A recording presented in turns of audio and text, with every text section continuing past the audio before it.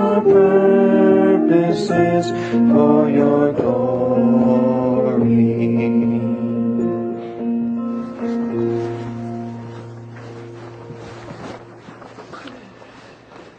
The New Testament reading, the text of the sermon is in Matthew, the first book, the first page, the first chapter, the first words of the New Testament. It's on page 895 in the Bibles that are available to you. And during these 2 weeks, we will be looking at the first chapter of Matthew. Today we'll be looking at chapter 1, verses 1 to 17. Chapter 1, 1 to 17. You will be helped if you have a Bible in front of you of some sort, a physical Bible or a device. So we're in Matthew, chapter 1, verses 1 to 17. Hear the word of the Lord. The book of the genealogy of Jesus Christ, the son of David, the son of Abraham. Abraham was the father of Isaac, and Isaac the father of Jacob, and Jacob the father of Judah and his brothers, and Judah the father of Perez and Zerah by Tamar, and Perez the father of Hezron, and Hezron the father of Ram, and Ram the father of Amminadab, and Amminadab the father of Nahshon, and Nahshon the father of Salmon, and Salmon the father of Boaz by Rahab, and Boaz the father of Obed by Ruth, and Obed the father of Jesse, and Jesse the father of David the king.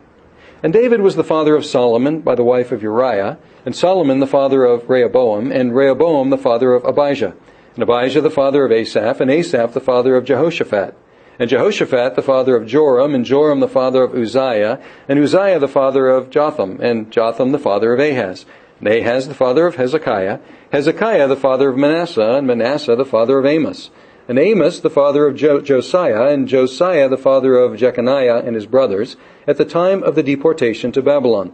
And after the deportation to Babylon, Jeconiah was the father of Shealtiel, and Shealtiel the father of Zerubbabel, and Zerubbabel the father of Abiud, and Abiud the father of Eliakim, and Eliakim the father of Azor, and Azor the father of Zadok, and Zadok the father of Achim, and Achim the father of Eliud, Eliud the father of Eleazar, and Eleazar the father of Matthan, and Matthan the father of Jacob, and Jacob the father of Joseph, the husband of Mary, of whom Jesus was born, who is called Christ.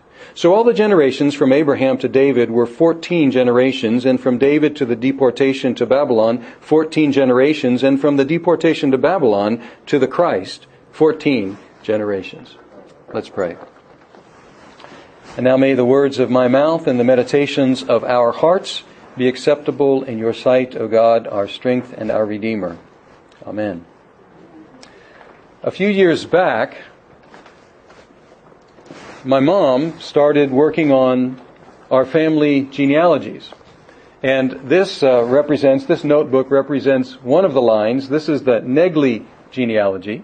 But she also has books like this for the Trotters and the Dillons and the Martins and the Gettings and the Ulrichs and the, Wests, and I don't know how many other lines of the family.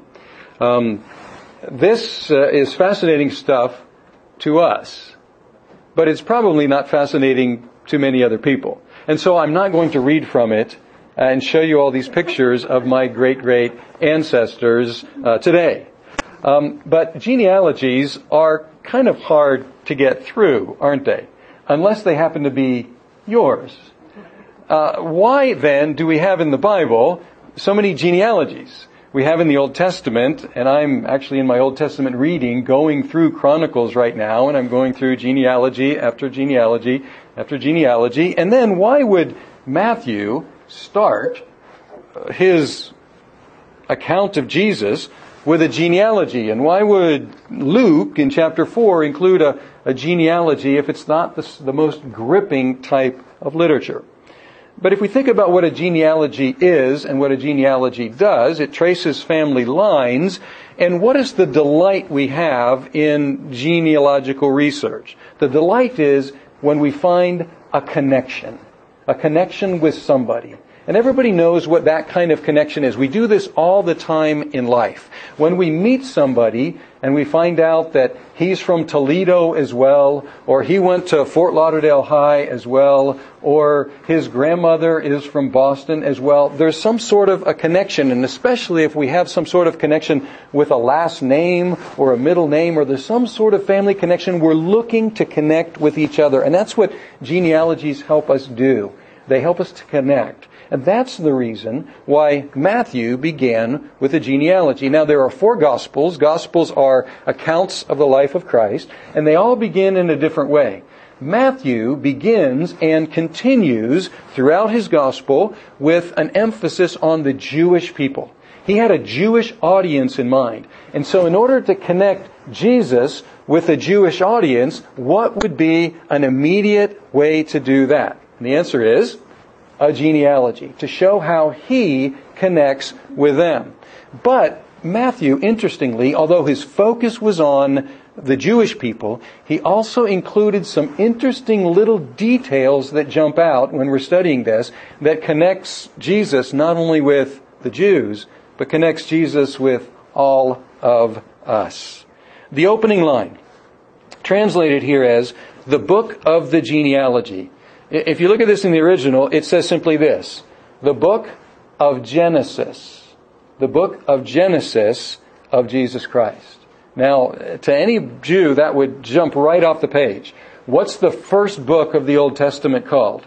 It's called Genesis. And so what is Matthew doing? He's signaling that this is a new beginning, and he's tying it in with all of the history of the Old Testament. So the Old Testament begins with the book of Genesis. The New Testament begins with a new book of Genesis, a new book of beginnings. And then he calls Jesus, right off the bat, he says the book of the genealogy, or the book of the Genesis of Jesus Christ. He calls him Christ right off the bat. Now, we are used to hearing Jesus Christ, and we probably, like I might have done, grew up thinking that was his second name.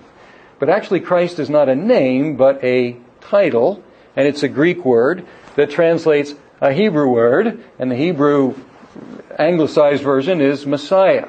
So what is Christ? Christ is Messiah. What is Messiah? Messiah is anointed one. Anointed one. And if you go back in the Old Testament, you find that there were various officers that were anointed with oil to set them apart for their office. The kings were anointed. The priests were anointed, and at least in one case, a prophet was anointed. And those were the 3 offices of the Old Testament. These were the anointed ones. These were the messiahs of the Old Testament. These were the ones whom God had set apart in order to do a special task for him, and they had his sign on them with the anointing with oil. But in addition to those different offices, there was in the Old Testament, throughout the Old Testament, an expectation of the Messiah. Not just these numerous Messiahs, but the Messiah who would be coming. The anointed one who was expected to come in the future. And he would sum up and bring together all 3 of these offices: prophet, priest, and king. One who declares God's word to us. One who reigns over us and protects us. And one who intercedes and offers sacrifice for us. That in that Messiah, that one Christ, that one chosen one, that one appointed one, all of these offices would come together, and we would have one person who could do what we need before God. And so what's Matthew's purpose? Matthew's purpose, right off the bat, is to connect Jesus, who was born in Bethlehem, this Jesus of Nazareth, born in Bethlehem, with the Messiah of the Old Testament. That's his purpose all throughout the Scripture, or all throughout his book. And you will find what he does all throughout his book. He says, this happened in order to fulfill what was written by, and then he quotes the Old Testament. He does that more than anybody, because what's he doing? He's trying to argue. He's saying, Jewish people, listen, this is the Messiah, this is the chosen one, this is the anointed one that you've been expecting for all these generations. And then he calls him not only the Christ, he calls him the Son of David and the Son of Abraham. Now, he could have chosen a number of names, as we'll see there are many names here. And don't worry, we're not going to go through all the names with the detail I'm dealing with this first verse. But he calls him the Son of David and the Son of Abraham. Now, by connecting him with David, he connects him with the royal line. David was the king, the second king of Israel, and he was God's chosen king, the anointed one, the Christ, the Messiah, the chosen one to reign over God's people. So he connects him with the Davidic line, David's line, but he also connects him farther back with Abraham. Who was Abraham? Abraham was the first one whom God chose out of the nations to form his people in the first place. Now here's the first hint. Here's the first hint that Matthew is not only thinking about the Jews. Because up to this point is very, very Jewish. It's the book of Genesis of Jesus, the Messiah, the son of David. All connection with the Jews. And they would have connected with that immediately. But by mentioning Abraham, he hints at something that he's going to do throughout this chapter and throughout the book. And he hints at the inclusion of other people, not just the Jewish people. In what way? Well, in order to see, we need to understand and remember what God called Abraham to be and to do. In Genesis chapter 12, going back to that first book of beginnings, it's on page 9 in the Bibles that are available to you, we have the call of Abraham. And it says this, Genesis 12, 1-3, Now the Lord said to Abraham, Go from your country and your kindred and your father's house to the land that I will show you. And I will make you a great nation, and I will bless you and make your name great, so that you will be a blessing. I will bless those who bless you, and him who dishonors you I will curse, and in you all the families of the earth shall be blessed. So Abraham was at once the first patriarch of the people of the Jews, but what was God's plan for Abraham? Whom was he going to bless in Abraham? Everybody.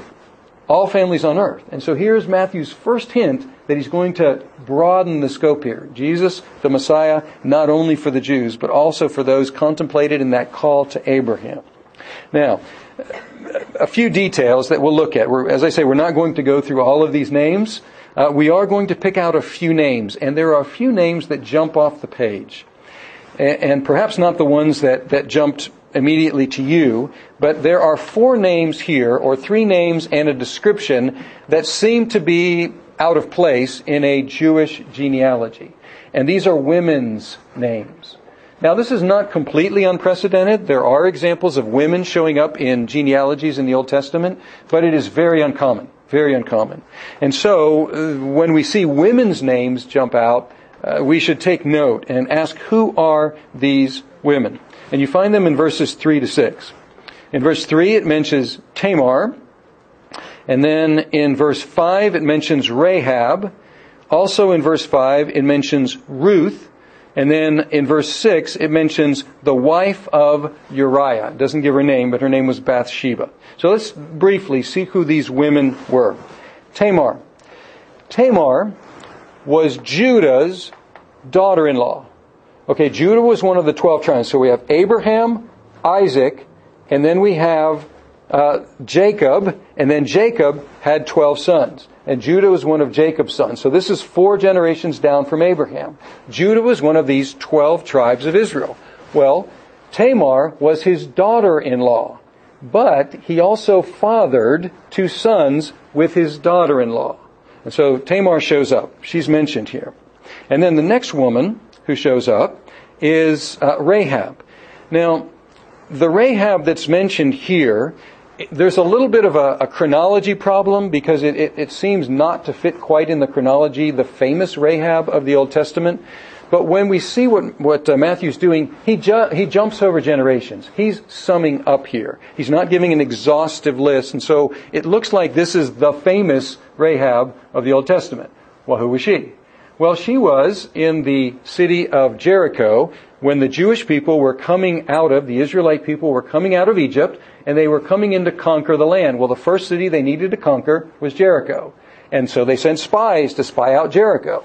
Well, Rahab worked in Jericho, and she worked as a prostitute. And so she received these spies, she hid the spies, she sent them out another way, and she protected them and said, when you come to destroy this place, please have mercy on me. And they did. They spared her and her family. So that's Rahab. And then it mentions Ruth. Ruth was a widow. She was from the country of Moab. That was a neighboring country of Israel. And she traveled with her mother-in-law back to Israel from the land of Moab. And she married a man named Boaz. And she has a book in the Old Testament named after her that tells about her life and her story. And then the final woman is called the wife of Uriah. She was Bathsheba. And she was the one with whom David had a child, a son, who became the next king, and that was King Solomon. But the way that David got to be with the wife of Uriah was terrible. He took her, and he had a child who died, and then he also tried to cover up his sin by having Uriah killed in battle. And so Matthew's not pulling any punches here doesn't call her Bathsheba, but calls her the wife of Uriah, reminding everybody about what happened there. Now, why these four women? Some have suggested that the reason for the inclusion of these women is the checkered past. What do we have in the past of these women? And not always their fault, by the way. Some were victims and others participated willingly, but we have incest, we have prostitution, we have adultery. And some have suggested that that's why these women are included in this genealogy of Jesus to show that Jesus' genealogy is just like ours. That Jesus' genealogy has its skeletons in the closet, that it has its checkered past, that it has its shameful deeds of the past, just like our personal histories and just like our family histories. And the idea is this, that Jesus came to identify himself not with people with pristine pasts, but rather with people who have pasts that are shameful. And that is certainly true, but I'm not convinced that that's why these women are here in this genealogy. I think there's something more obvious about these women in this genealogy that fits better with Matthew's purpose, and that's this. All of them were not Jewish. All of them were Gentiles. All of them were from other nations. Tamar and Rahab were Canaanites. Ruth was a Moabitess, and Bathsheba, we don't know her nationality, but she was married to a Hittite, so she may well have been a Hittite. Now, who are these people? Well, the Canaanites and the Hittites lived in the land, and the instructions of the conquering Israelites was very clear. You eliminate them, you drive them out. And so the Canaanites and the Hittites were to be driven out of the land. And then the Moabites, they were relatives of the Israelites, but they became enemies of the Israelites, and they didn't help the Israelites. On the contrary, they cursed the Israelites, and they hired somebody to curse the Israelites when they were coming up out of Egypt. So these were enemies of the Israelites, and the Moabites specifically were excluded from the assembly of Israel. So we have Canaanites, we have Hittites, who were to be eliminated, and we have Moabites who were to be excluded for 10 generations from the assembly of God's people. In other words, they really were like us. Or rather, we are just like them. Those of us who are not Jewish by birth, we are just like these women. And he put them in here, these women, to show that in Jesus' genealogy, there were those who should have been destroyed, and there were those who should have been excluded. And that says to us who should have been destroyed by all rights, should have been excluded by all rights, that there is a place for us as well. That Jesus came for people like us.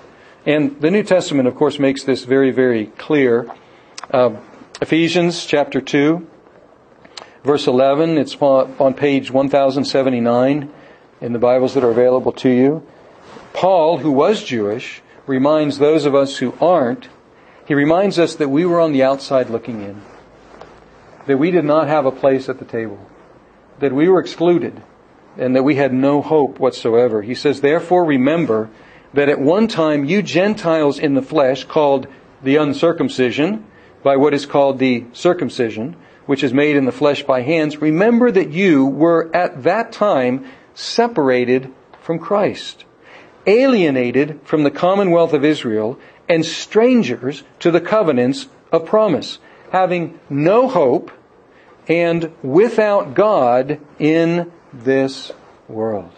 That's the description of our ancestors, and that's the description of us.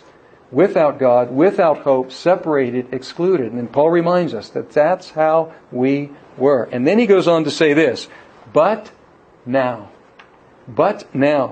in Christ Jesus, you who were once far off have been brought near by the blood of Christ. For He Himself is our peace, who has made us both one and has broken down in His flesh the dividing wall of hostility by abolishing the law of commandments expressed in ordinances, that He might create in Himself a new man in place of the two, thus making peace. And then verse 17, and He came and preached peace to you who were far off, and peace to those who were near. Who were the far off ones? We were the far off ones. And who were those who were near? Those were the Jewish people. He preached peace to both those of us who were far off and those who were near. And he says, for through Him we both have access in one Spirit to the Father. So that's something Matthew is including in a subtle way in his genealogy. A hint of a good message, good news for those of us who are for generation after generation after generation on the outside looking in. And then the rest of the genealogy has a focus on the kingly line. And when you get up to verse 6, we find Jesse was the father of David the king. And then after that, everyone after that is in the line of King David. And Matthew, he rounded the numbers off, but he neatly divided this. I think so we could have in our mind the history of Israel in 3 different sections. He says from Abraham to David, 14 generations, from David to the deportation to Babylon, 14 generations, and from 14 generations to the Christ, or from the deportation to the Christ, 14 more generations. He rounded it off for us so we could remember these. But beginning with David, we find that the focus is on David's dynasty. And the 2 hinge points of this genealogy are the ascent of David to the throne, about 1000 BC, and then the end of David's dynasty, about 586 BC, when the people were taken into captivity to Babylon. So David is the key here. And the end of David's dynasty in 586 presented a problem for the Jews. And the problem for the Jews was this. Back in 2 Samuel, when God called David to be king and told him he was going to be king, He said, you will be king, and not only you, but you will have an eternal dynasty. You will never fail to have somebody reigning on the throne. So your dynasty is an eternal dynasty. But then 586 comes, the Babylonians come, they destroy Jerusalem, they knock down the temple, they take the people into exile, and they end not the Davidic line, the line of David, but they end the reign. So what's going on here? The promise was that someone of David's line would reign forever. And the dynasty seems to have ended in 586 BC. So what is Matthew doing here? By emphasizing that Jesus is in David's line, what's he saying? He's saying, actually, the line continues. The kingdom continues, and someone who descends from David is reigning, and he will reign forever. However, it looks at first as if Matthew made a big mistake. In verse 16. And look at verse 16. It says, Jacob, the father of Joseph, the husband of Mary, of whom Jesus was born, who is called Christ. So who's descended from David? It's Joseph who was descended from David. That's, if you follow the line, it's Joseph who was descended from David. And then all of a sudden at the end he switches and says, Joseph was the husband of Mary, and Jesus was born of Mary. So it looks like he made a terrible gaffe here, because he says David, or rather Joseph is descended from David, and then he says, but Jesus is descended not from Joseph and David. Jesus is descended from Mary. So what's going on here?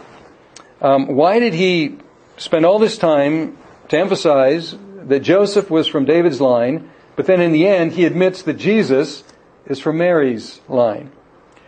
Well, you're going to have to come back next week to find out the answer to that question, because that's in the next verses 18 to 25. We're going to find out the answer to that question.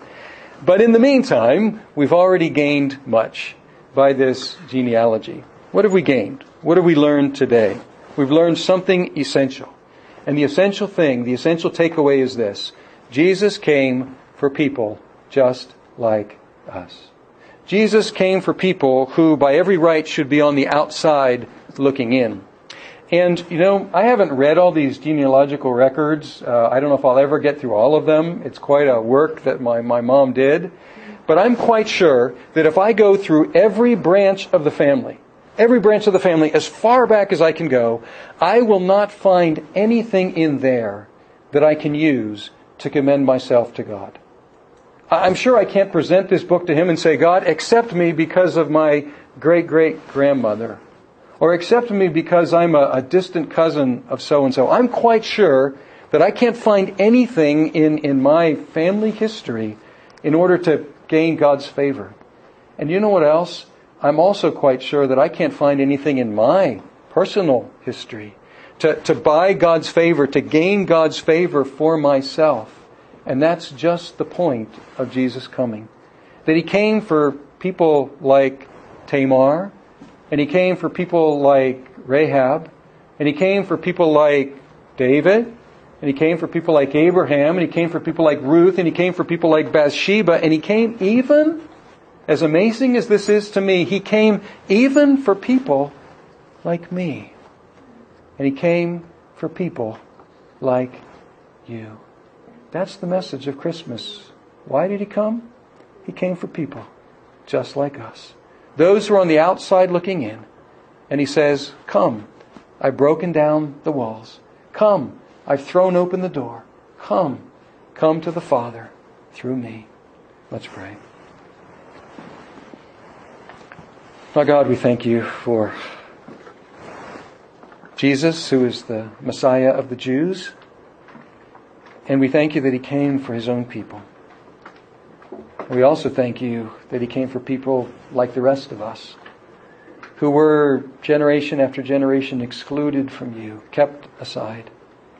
And we thank You that in this genealogy there is encouragement for people just like us, that we might be welcomed in, because He has broken down the barriers. And I pray that all of us would come to You through Jesus, who is the door into Your presence, who gives us access, Jews and Gentiles alike. And we pray in Jesus' name. Amen.